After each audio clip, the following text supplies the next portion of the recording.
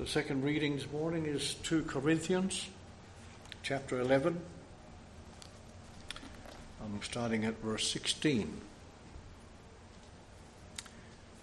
So 2 Corinthians chapter 11, starting at verse 16. I repeat, let no one take me for a fool, but if you do, then receive me just as you would a fool, so that I may do a little boasting. In this self-confident boasting, I'm not talking as the Lord would, but as a fool. Since many are boasting in the way the world does, I too will boast. You gladly put up with fools since you are so wise.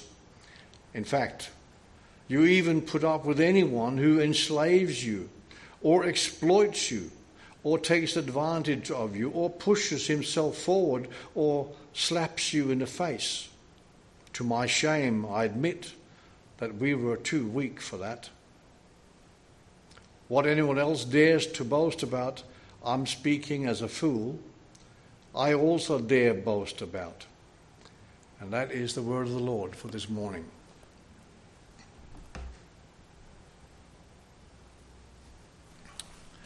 We're going to deal with a kind of question which kind of seems weird, but is there such a thing as a humble boasting? Well, there used to be a saying when I was in the yachting game and sailing and yachts racing and all that, and we had a saying that said, we're humble in defeat, but arrogant in victory. It's good, wasn't it? This was a term that was widely used, and we really believed it at the time. But mind you, we actually also know now that it describes the world to a T. The world loves a winning feeling. They love a winner. Any politician worth his salt will travel halfway around the world or even further just to have a photo opportunity with a winner, so that they look like winners as well. And they see humility, indeed, as a weakness that ought to be at all cost avoided. But let us see here what Paul's learnt from Jesus and has given us to read. Let us pray. Our loving Father, we do come to you and seeking your wisdom and understanding of how we should see the world and how we are trying to show the world what you are like. May we indeed learn from this passage what we can do and indeed what we need to do. And we pray this in Jesus' name. Amen. A theologian not many years ago stated the following: humility is the most noble Christian virtue. It is the only appropriate response to an understanding of the person of God and a true sense of his majesty. Real humility brings out strengthens and our need to come before our Lord in worship and seek his wisdom and his plan for our lives. When any man or woman stands before the cross of Jesus Christ and comprehends the true reason, the real reason for him having to die such a cruel death, they will and must be humbled. Certainly if they acknowledge Jesus as God. Others, meaning those not recognizing Jesus as the true Son of God, will have their hearts even more hardened by the sight of the cross, more arrogantly treating the whole situation than they had maybe even previously. This may well also be one of the reasons why humility is such an unpopular thing in the world. Talkback shows, the TV programs, social networks on the internet does never ever promote humility. But when this happens, that person will indeed then be ridiculed by the rest. I remember many years ago a guy called Michael Chang, a tennis player, one year after having won the French Open at age 17. He stood there with his trophy in hand and he thanked Jesus for being his strength and guide, and the commentators rubbished him for it. See, Paul was also, like Michael Chang, was not ashamed of the gospel. And to reassure you of the biblical truth that humility is of great value to you, we can go to Micah. In 6:8 he says, God has shown you, O mortal, what is good. And what does the Lord require of you? To act justly, to love mercy, and to walk humbly with your God. Paul writes, I repeat, let no one take me for a fool, but if you do, then receive me just as you would a fool, so that I may do a little boasting. Well, the difference here between the super apostles, so to speak, and Paul is that those false teachers, they boast about what they have done and how great they are. Whereas Paul is boasting about all the great things Jesus has done in him. And that he was made an apostle by Jesus and not a position he had claimed for himself. Paul had accepted this role in ministry in response to the salvation of his soul and out of his humility, knowing who he is in light of Jesus Christ. False teachers have no such thing. The disinformation being spread about Paul was that he was so incredibly unimpressive, so terribly ordinary, that he just couldn't possibly qualify as an apostle of the Lord Most High, God. An extraordinary assessment of Paul, really, in light of what we also know of Jesus, the Lord Most High. From what Paul wrote about Jesus in Philippians 2:8, he wrote, and being found in appearance as a man, he humbled himself to becoming obedient to death, even death on a cross. In human terms, that death was probably the most unimpressive way you could possibly die. Certainly for a man supposed to be God. And face it, false teachers didn't need a true God. They just needed any figurehead as long as they would be the leaders and they would be the recipients of their worship. There's the difference. Paul's understanding of the Philippian verse about Jesus humbling himself is likely also the basis for his very next statement in verse 17. He says, in this self-confident boasting, I'm not talking as the Lord would, but as a fool. Since many are boasting in the way the world does, I too will boast. Well, for absolutely certain, I can tell you, Jesus never boasted about anything. But Paul is bringing here to the front the fact that he is not Jesus and that he is using a worldly mannerism to get his message across to them. Some theologians have indeed, after read this, proposed the fact that this sentence in this chapter is not part of the inspired portion of this letter. It is not from God, they say. I just don't think that be the truth. Paul is reiterating strongly to them that he is not like Christ, and that is the very reason because of his humility. Any of us that brings the gospel to the world need to make the listeners understand we are only the messengers and we are not the originators of the word we are sharing with them. In everything that we do, we are to give glory to the Lord. And Peter did that. The Apostle Peter did that in Acts 3:6 at the temple. When he's asked for something by the beggar, he says, silver or gold I do not have, but what I do have I give you in the name of Jesus Christ of Nazareth. He gives them the gift, but he gives them in the name of Jesus, not in the name of Peter. I give you what Jesus has freely given me, Peter tells people. And let me assure you this, if we start picking out little bits of the Bible that we consider not to be God's word, like some theologians have, for any reason, where then do we stop? At what point? I'll come with my bit and I'll take them out. And you take your little bits that you don't like out. And by the time we've gone through the whole church, there might not be much left to read. And John writes, the Apostle John writes in Revelation, I warn everyone who hears the word of the prophecy of this scroll.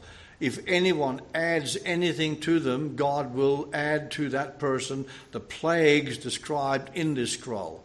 If anyone takes word away from this scroll or prophecy, God will take away from that person any share in the tree of life and in the holy city, which are described in this scroll. We're not to add to, nor take any word away from anything that we've been given in the Bible. If we have any humility from knowing Jesus Christ, then we will truly honour him with everything that we have received from him. Again, that is not what false teachers do. Paul then turns to the people in the church in Corinth, but also to all churches following in their footsteps, that is us. You gladly put up with fools since you are so wise. You and I have often been told, no doubt, that it is utterly unkind to use sarcasm. And yet, here we have a man of God using sarcasm as a means of waking up the people in Corinth, and maybe even people today. The people in Corinth are not wise, considering their acceptance of foolishness from the impostors. Any wisdom they will ever be able to muster will come through the guiding only of the Holy Spirit. So Paul lashes them with foolishness that they have displayed in their lives in verse 20. In fact, he says, you even put up with anyone who enslaves you or exploits you or takes advantage of you or pushes himself forward or even slaps you in the face. See, the term enslaved that Paul's using here is also used in Galatians. This matter arose because of some false brothers had infiltrated our ranks, it says in Galatians, to spy on the freedom we have in Jesus Christ and to make us slaves.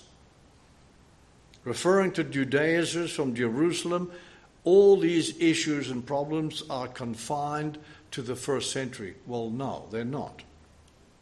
They continue to infiltrate the church through the entire past 20 centuries. And they're continuing. We have an extensive teaching of a prosperity doctrine, proclaiming that the more you give the church, the more you will get.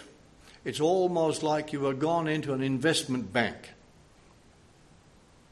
which in fact means that if you have very little, then you are probably not going to get a lot in those churches, which is not what Jesus taught us. In Luke 21, we all remember having read this over and over. As Jesus looked up, he saw the rich putting their gifts into the temple treasury. He also saw a poor widow put in 2 very small copper coins. Truly, I tell you, he says, this poor widow has put in more than all the others, all these people gave of their gifts out of their wealth. But she gave out of her poverty, put in all she had to live on. This woman certainly had not invested. She had given out of her thankfulness for what she had already received. There was no investment. It was fully received. In your own interest and for your safety, you need to always consider everything that is preached to you as well. And always make sure it is what God had intended for you. See, we all share in that responsibility. You are to keep me accountable as I am keeping you accountable. And Paul, therefore, turns next to the issue of being genuine. In 21, he says, to my shame, I admit that we were too weak for that. He's saying that if the standards we are to strive for is that set down by the false teachers, then he, Paul, would be considered much too weak for that. He just wouldn't be able to do it.